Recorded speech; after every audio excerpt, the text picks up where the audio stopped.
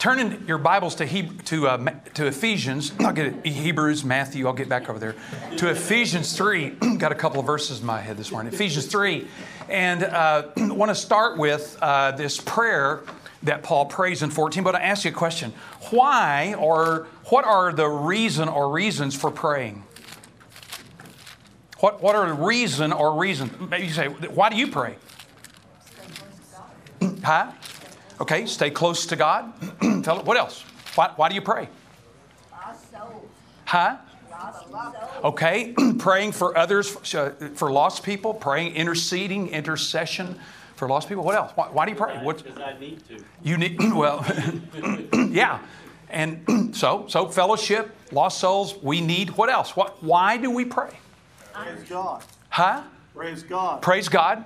Okay, praise God. Huh? Pray that our granddaughter Melanie and her Cuban husband Jorge can adopt a baby from the Ukraine. Yeah. Okay. But they don't have a lot of money. Yeah. So we just keep praying. They yeah, really keep want praying. So here's a need. You know, we pray because of need, right? What else? Huh? Lover of my Confession. Yeah, you do that a lot.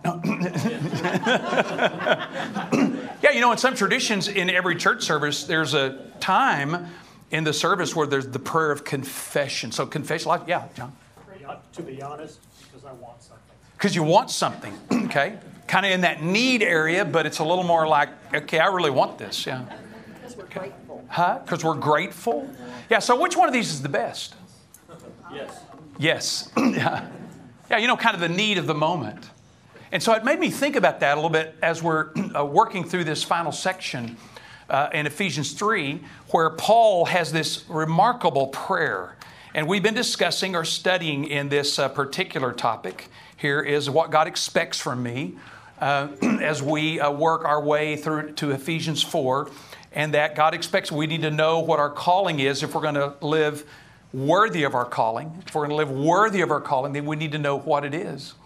And this prayer that Paul prays really has been fascinating to me in a couple of ways. So I want to talk a little bit, first of all, about structure. By the way, do any of you read Jesus Calling as your devotional book in the morning?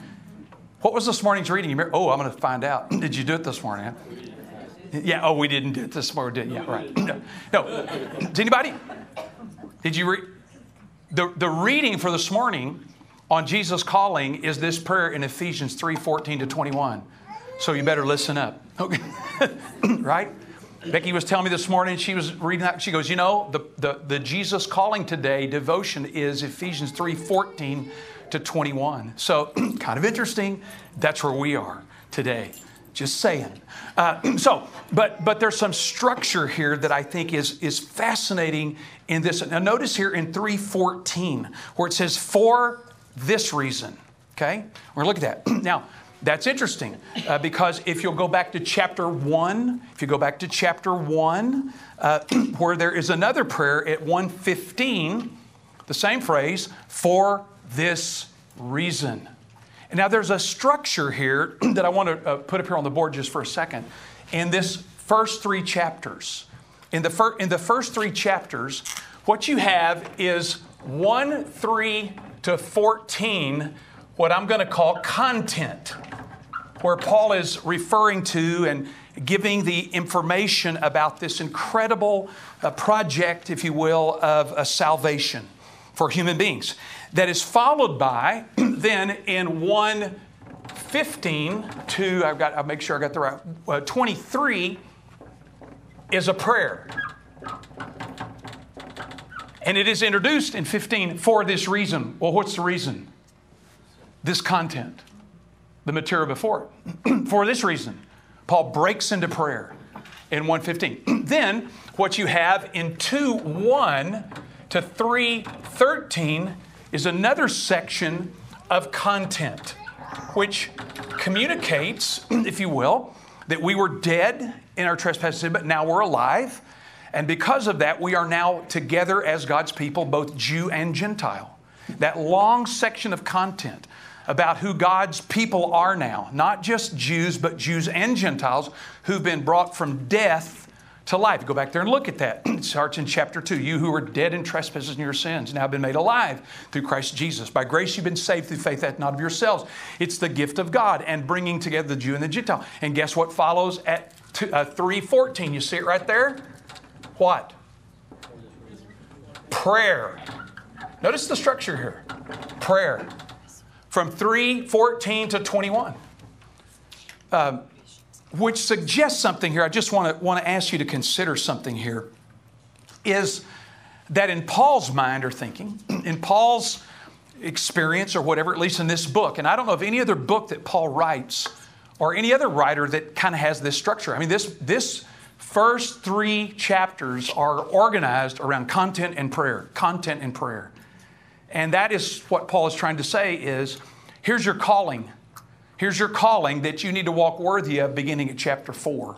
When he says, therefore, I, prisoner of the Lord, beseech you to walk worthy of the calling with which you've been called, which he's stipulated in chapters 1, 2, and 3.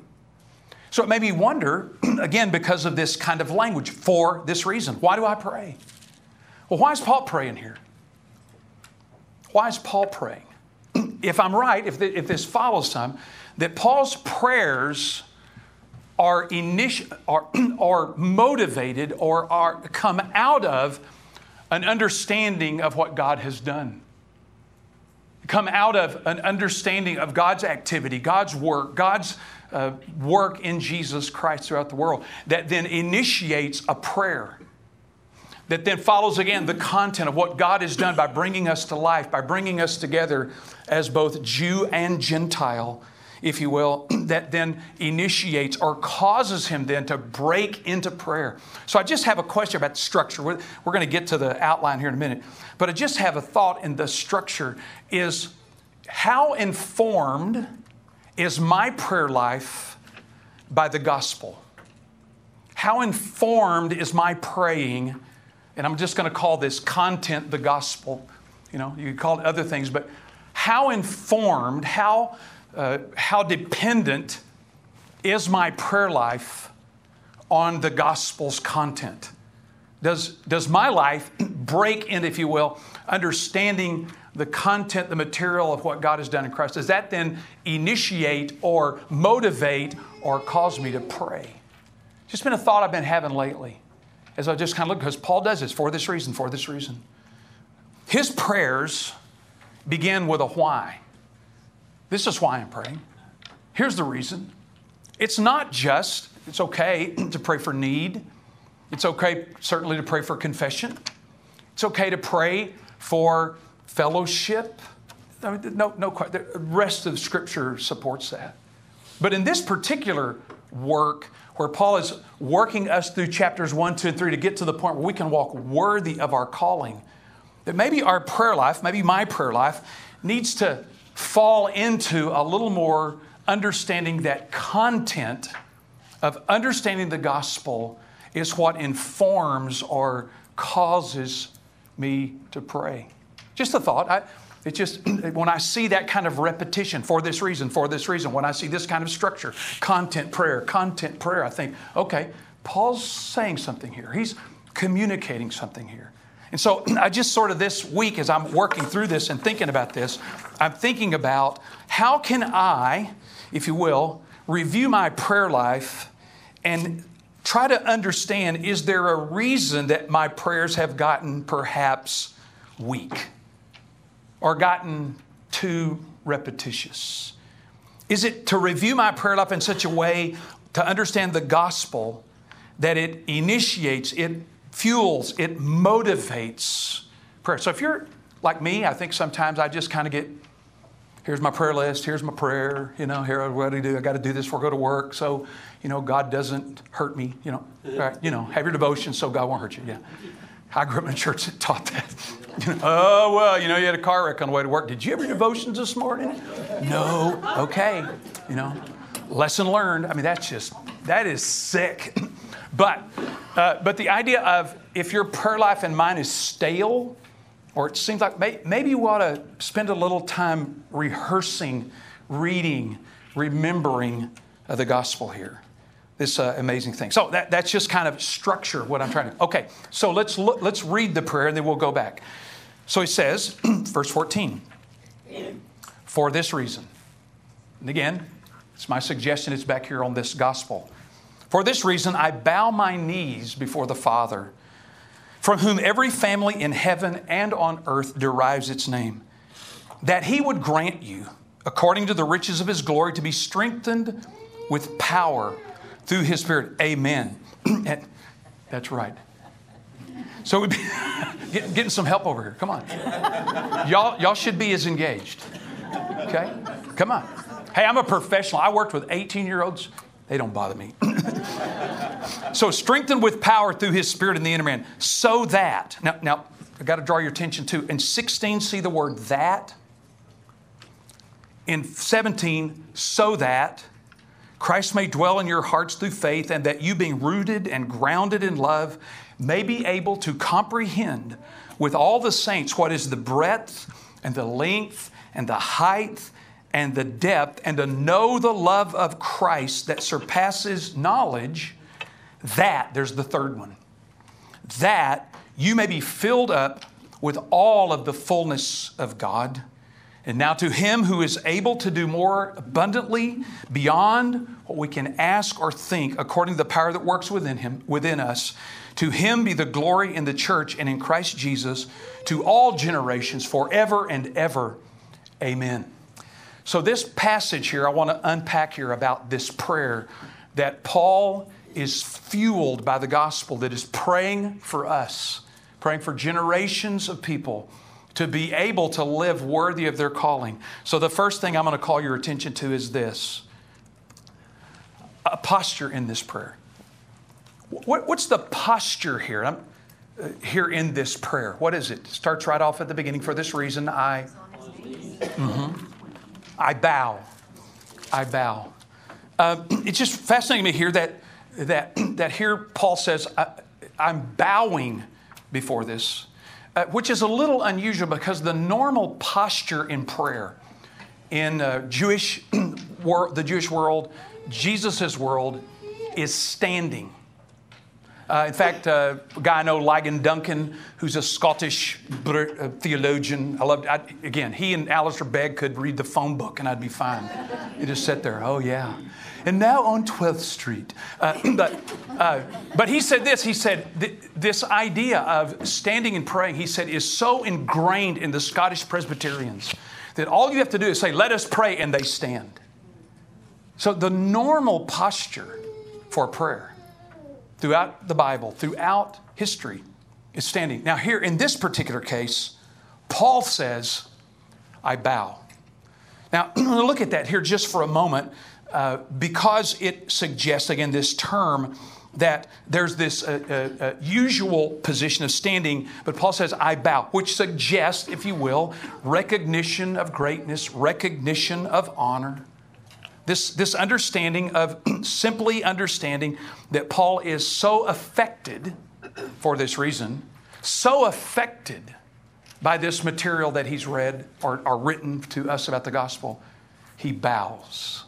I on occasion, I've told you before that generally at noon I pray either the prayer in Ephesians 1:15 to 21, or I pray the prayer of Ephesians here 3:14 to 23. And one of the things I would do in my office, kind of close the door, make sure nobody's around, would be to bow, which recognizes this sense of honor, this sense of reverence, this sense of I am dealing with someone greater than myself, that I am bowing before someone. Paul was so affected by this gospel that it brought him to his knees. And while I think it's true that it's okay for us to pray in any position, while we're in our car, while we're at work, I'm kind of experimenting with this a little bit. To say, have I lost, if you will, some of the wonder of the gospel? Some of the wonder of it, to the extent that now I have just reserved prayer for when I'm in my car, when I'm sitting at my desk, or when I'm at the house. You know what I'm saying? That I've sort of, have I? I'm asking. Have I? Don't answer. No. that maybe have I, through the process of knowing that I can pray like that, that I'm able to recover, if you will, a sense of the honor of it. Now, don't take him out. We have fewer people in class. No. We got to report the number here, okay? We have to report the number, Daniel? That's right. He's good. That's right. He's good. He needs a break too. He's heard me too much. Yeah, he's saying, out. That's what he's saying. Yeah. But to recover this, it made me think here again of this understanding of the position here. Now, I wondered this. I thought to myself, we've talked a lot about the proper posture of prayer, standing and looking up. Have we substituted bowing our knees for bowing our heads? I don't know. I've gone to some churches, and in the chapel we have them where they have the kneelers. There's something about that I think if we're not careful, if we don't recover some sense of that when we pray, that we are certainly instructed to stand and lift our face, but that there is some place in our spiritual formation, in our spiritual development, where every once in a while we ought to bow. We ought to bow our knees before the God of heaven. And he says this. I'm reminded, maybe you read the book Screw Tape Letters, C.S. Lewis. He said this about posture. He said in his counsel from the senior demon to the junior demon, he said, at the very least, human beings can be persuaded that the bodily position makes no difference to their prayers. They constantly forget what he's talking about the devils, must always remember. They're animals, and that whatever they do in their bodies affects their souls. I remember reading that years and years ago thinking, what we do in our bodies, how we comport ourselves, whether it would be kneeling or even maybe in church, if if we're singing, if you raise your hands, or there have been times whenever we sing that great song, bind my wandering heart to thee, and I'll just put my hand over my heart. That there's something about that bodily comportment that does something to us. I'm not saying you have to do that. I'm not making some rule here. But Lewis is brilliant here whenever he understands that our bodily position can and does make a difference. There are times, Becky and I will be talking, and mostly me, she mostly listening, and we'll talk as we're in the car, and we'll talk sometimes we're walking the dog. There are other times when we need to sit down and just look at each other and say, I need to talk to you, or I need to discuss something here. Our bodily position needs to change from talking while we're doing something or talking while we're engaged. That's okay to do that. I'm not making a rule here. But there is time when our bodily comportment here needs to take on this understanding of that. So Paul is so affected by this. He is so affected by this experience of the gospel. And maybe we ought to recover some of that. Maybe we ought to go back as we read this. I wrote in my notes, have Protestants substituted bowing the knee to God by bowing our heads? So I want to ask you this week, just experiment with this a little bit. At your own leisure and however comfortable you are with this, that as you pray, maybe read Ephesians 3 there. Just read that. And what God has done by bringing together Jew and Gentile, brought us from the dead to life, saved us by grace, not by our own activities. And then just bow your knee and give thanks to God. And just say, what you've done is what I could never do or anyone else could ever do. So I just ask you to consider that. A second thing here, I see not only a posture of this prayer, but the person of this prayer. Notice when here's recorded, he said, for this reason I bow my knees before the Father, from whom every family in heaven and earth derives its name. Now, the person of this prayer, the statement here is a bit different. I don't know of any other place in Paul's prayer or Paul's even greeting where he starts like this. Notice what he says. I bow my knees to the Father from whom every family in heaven on earth derives its name. Generally, what Paul will say, and he says it in the previous prayer in 1:17 or others, is he usually prays, I pray to the God and Father of our Lord Jesus Christ. That's the normal, if you will, appellation there in that prayer. And so what is Paul doing here? He's changed it up a little bit. And so I just want to suggest a couple of things here. That for this reason, I bow before the Father from whom every family in heaven and on earth derives its name. The Father here is understood as the Father of all of the families of the earth. There's a little bit of a word play in Greek here. Patria, patre. The word family and the word father. It's a little bit of a word play. But Paul's prayer seems to attempt to, again, because of what God has done by bringing the Jew and the Gentile together, to help them understand that they have the same Father. Jews and Gentiles who have believed in Jesus, and Jews and Gentiles who put their faith in Him, have the same Father. And this speaks to, I think, the matter of unity that we find in Jesus Christ through the gospel, and because of who God the Father is. So in this prayer, he prays, first of all, to the Father. Who do you pray to? When you think about when you pray, is it a father? Or is it a drill instructor? Or is it somebody that hands you orders for the day? Or is it someone who just wants to give you a job? You know, I taught for a long time at the university, and we discussed this matter about father. Because I think you could argue, I can argue, of course I can argue, leave me alone, here we go. I think you can make the argument that the unique contribution that Jesus brought to Judaism, he didn't bring really anything much new that sin had to be atoned for. He didn't bring much new about prayers important. What he did do was, though, he began to teach about the character of God as Father.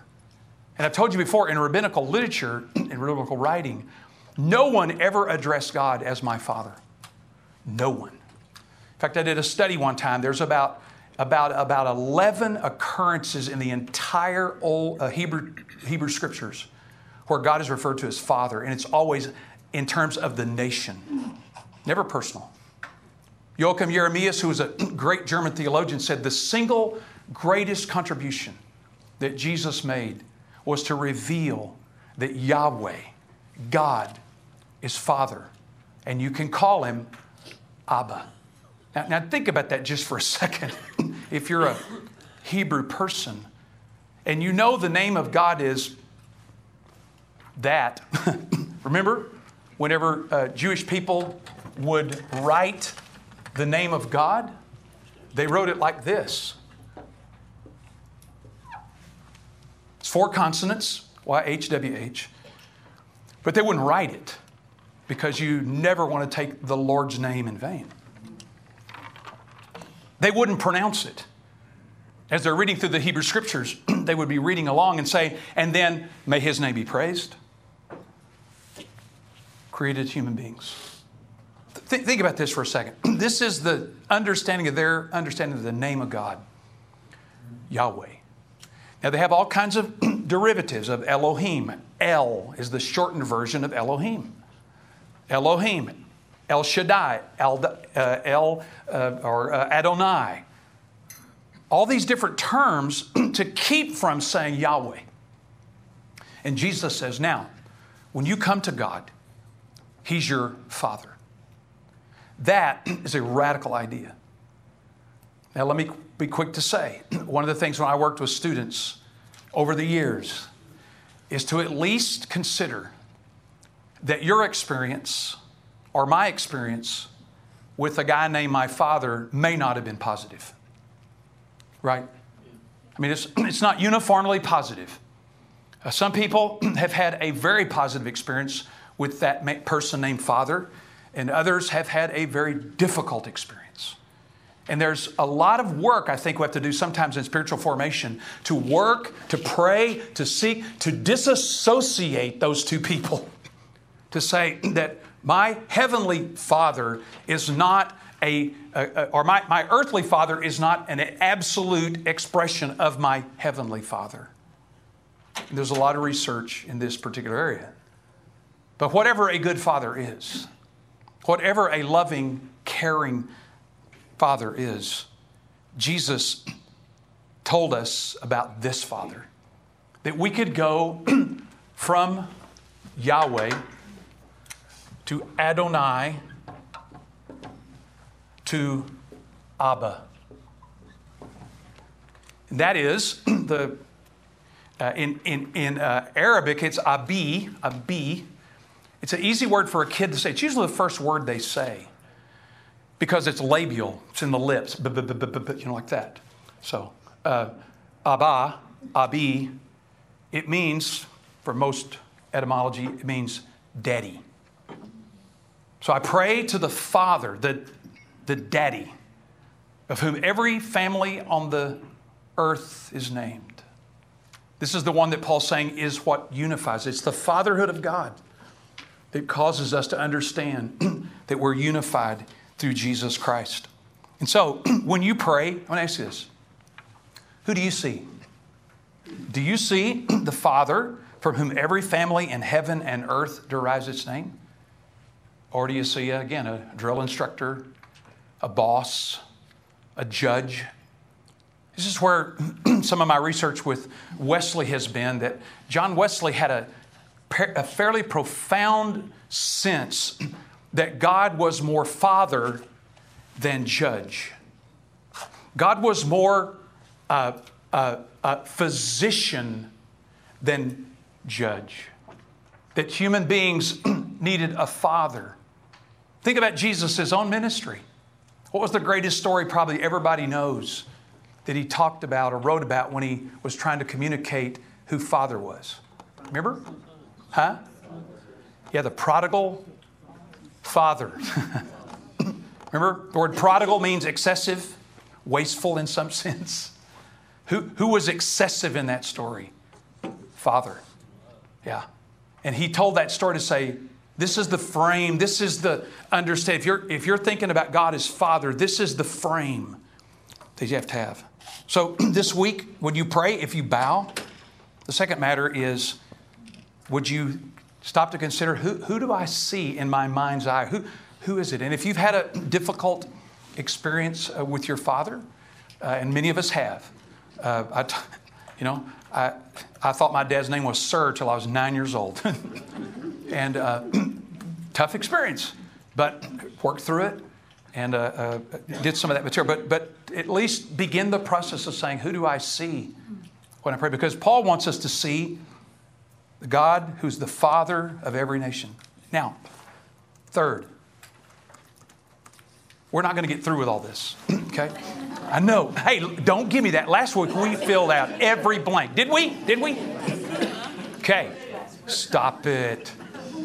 See, we filled out every blank. So, the petitions of this prayer. And this is where, again, I've tried to call your attention to these demonstrative pronouns here. Look at verse 16, that. Verse 17, so that or that. Verse 19, that. There are three, if you will, infinitives here that suggest the direction of this prayer. And so this idea of petitions, so 16 and 17 and 19. Look here what he says, and I've got this on your first here, the first one. That, number one, that he would grant you, according to the riches of his glory, to be strengthened with power through his Spirit in the inner man.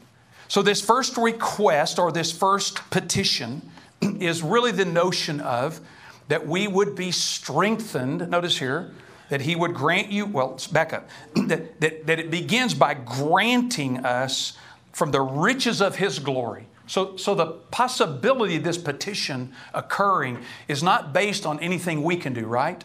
Where does it come from? It comes from him granting according to the riches, the muchness is the Greek word here, the muchness of his glory. Let's think about that for a minute. This first petition, that God would grant to us from his muchness, the riches of his glory, that we would be strengthened with power through his Spirit in the inner person. So all that language that stacks up there suggests that this is a petition, if you will, to ask God to use his power, his might, his ability. It's not me. It's not saying, now, what you ought to do, Cliff, is pray more. What you ought to do is work harder. What you ought to do is be more committed. No, it's praying that God would grant, according to the riches of his glory, that we would be strengthened with power through the Spirit of his inner man, of our inner man. So look at those terms here. This idea of being strengthened with power through his Spirit. This is an internal job. This is something that we ask and seek God to do in our behalf so that we would be strengthened here. Notice here in verse 17 that he seems to suggest what that is. Strengthened with power so that Christ may dwell in your hearts through faith. That Christ would dwell in your heart. Have you ever thought about that? That God's strength and riches and his glory here is to strengthen us so Christ can dwell in our hearts through faith. What's the source here, or the strength here that has Christ living in our hearts? God's strength, God's power, God's ability. I mean, it looks like that to me. These are all the verbs here that are being used, or the statements here, that we be strengthened with power through his Spirit in our inner person. Would you like that? Is that something you're interested in? That we would be strengthened with power? Notice that. I mean, just try to show you that. Strengthened with power. Those are two different words there. Paul is using some language here of power. Strengthened, and then power. Skouteros, and then dunamis, with power through his Spirit. You know, I've told you before, several occasions, part of my, I don't know, probably not the right word, hobby, but over the years, this interest that I've had in trying to understand John Wesley's theology, his understanding. Some authors have said that Wesley's ministry, which placed great emphasis upon the Holy Spirit, was responsible for saving England from a French Revolution. If you'll remember, in about the same period of time, Wesley died in 1793, that there's a revolution going on across the pond. And there's one going on in America. And it's kind of the thing. Revolt. And some authors have written and said, why is it that England didn't have that?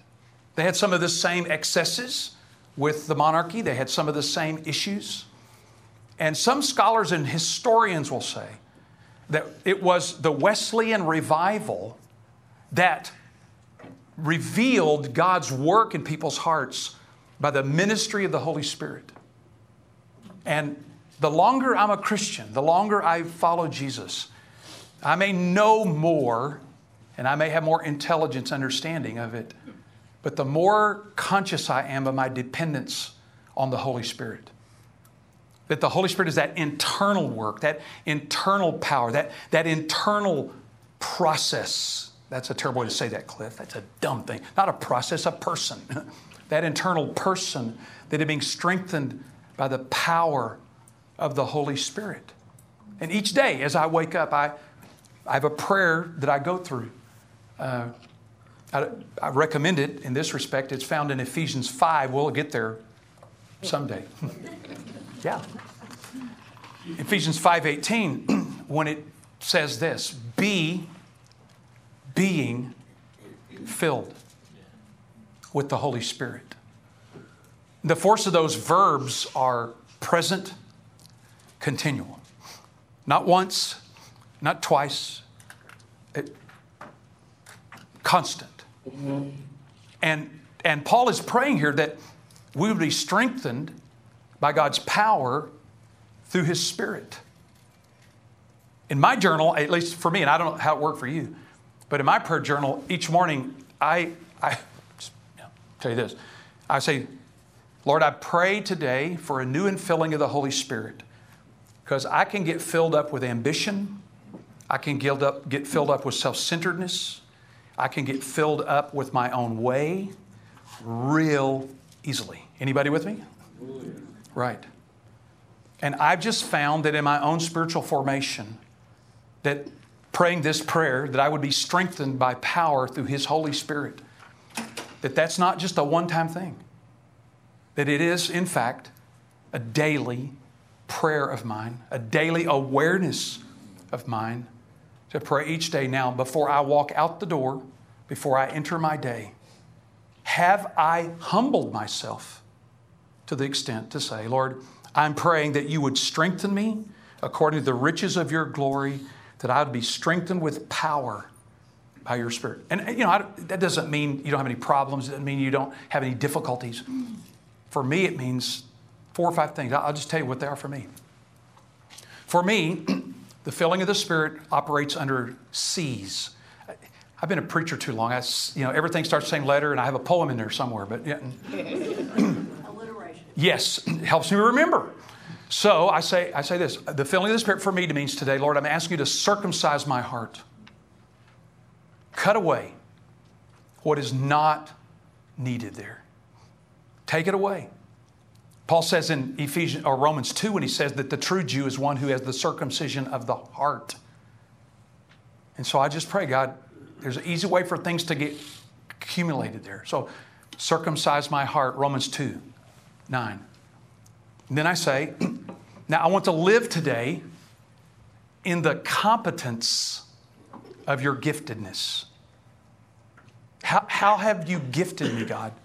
1 Corinthians 12. I want to live today in the competence that you've gifted me. I don't want to try to impress anybody. I don't want to try to act like something I'm not.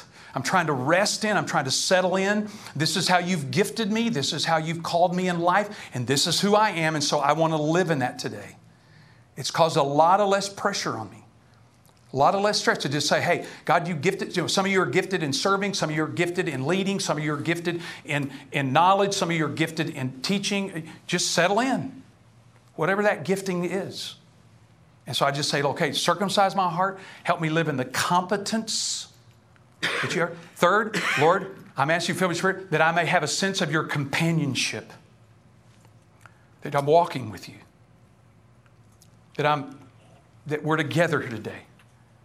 That sense of communion or companion. I have in my journal there, my grandmother, and I think maybe she stole this from Susanna Wesley. I think my grandmother stole this. But my grandfather was not a Christian. When my grandmother would get so beside herself with what was going on in life, she'd go out in the backyard. My dad told me this all the time in Meemaw. I told you we have a little Meemaw idolatry. Sorry, family, I know you heard that. She would take her apron and put it over her head and pray. And my dad said that Meemaw, he was a kid when he'd see this. He said when he would see Meemaw come back in the house, she was radiant. Because she had a sense that even though Peepaw wasn't acting right and they were moving every time the rent was due, that Meemaw had that companionship with Jesus. So circumcise my heart. Help me live in the capacity you created me in. The sense of companionship. And then I don't know about you, but I pray today, Lord, help me to communicate the gospel. In other words, open my mouth in witness. That's really been kind of bugging me a little lately. For me, not you. Well, some of you, but no. To give a verbal witness about what God has done in my life. Not in Sunday school, not in the staff meeting, but at the coffee shop. And so I'd say, Lord, please help me communicate. Help me communicate your love, your kindness, your goodness. And then finally, the last one is develop your character, the fruit of the Spirit in my life. The character I need today. Sometimes that's all I get through in my prayer life. Because I just say, okay, here's what, for me, in my understanding of being filled with the Spirit today, looks like. Not just some ethereal kind of thing out here, just some generalized kind of living or feeling. But these features, these components, for me each day to go before God and say, this is what I need you, and I can't do that. It's like Dennis Kinlaw is a great scholar. He said, you can't do this on your own. This would be like a drowning person trying to save themselves by pulling their own hair. Good image, huh? Yeah, if you can do this, you don't need the Holy Spirit, right? This isn't saving yourself from drowning by pulling your own hair and pulling yourself out of the water. That's what I thought as a kid. No, this is being strengthened with power through His Spirit. It's the power that God has for us. So I'm going to ask you, come back next week. That's the first one. There are 3 really great petitions here. You don't want to miss them. So here's my question for us, our application. Did I put no, I didn't. Application for this. My list is not comprehensive. Your list may be different. But do you, in your prayer life, and do I in my prayer life, pray in such a way that we know that God wants to strengthen us with power in the inner person? And so this week, you might try this. Take Ephesians 5:18, put it on a card where you see it every morning this week. Do not be drunk with wine, but be being filled with the Holy Spirit. And just take that and say, Lord, today, maybe Cliff's list is okay, or I got another list. Make your own list. But to say, I need to be strengthened with power in the inner person in my life this day. Not yesterday, not tomorrow. I'm not worried about it. Today, that you might strengthen me. This prayer that Paul's praying for you and me is that we might be able to walk worthy of the calling. It's not saving yourself. It's not pulling yourself out of the water by your own hair. It's being strengthened by this power of His Spirit. Let's pray. Jesus, Father, and Holy Spirit, you who are 3, you who are 3, you who are 3, work in our lives. Convince us of our inability. Draw us to this prayer and to this God. For Jesus' sake we pray. Amen. Amen.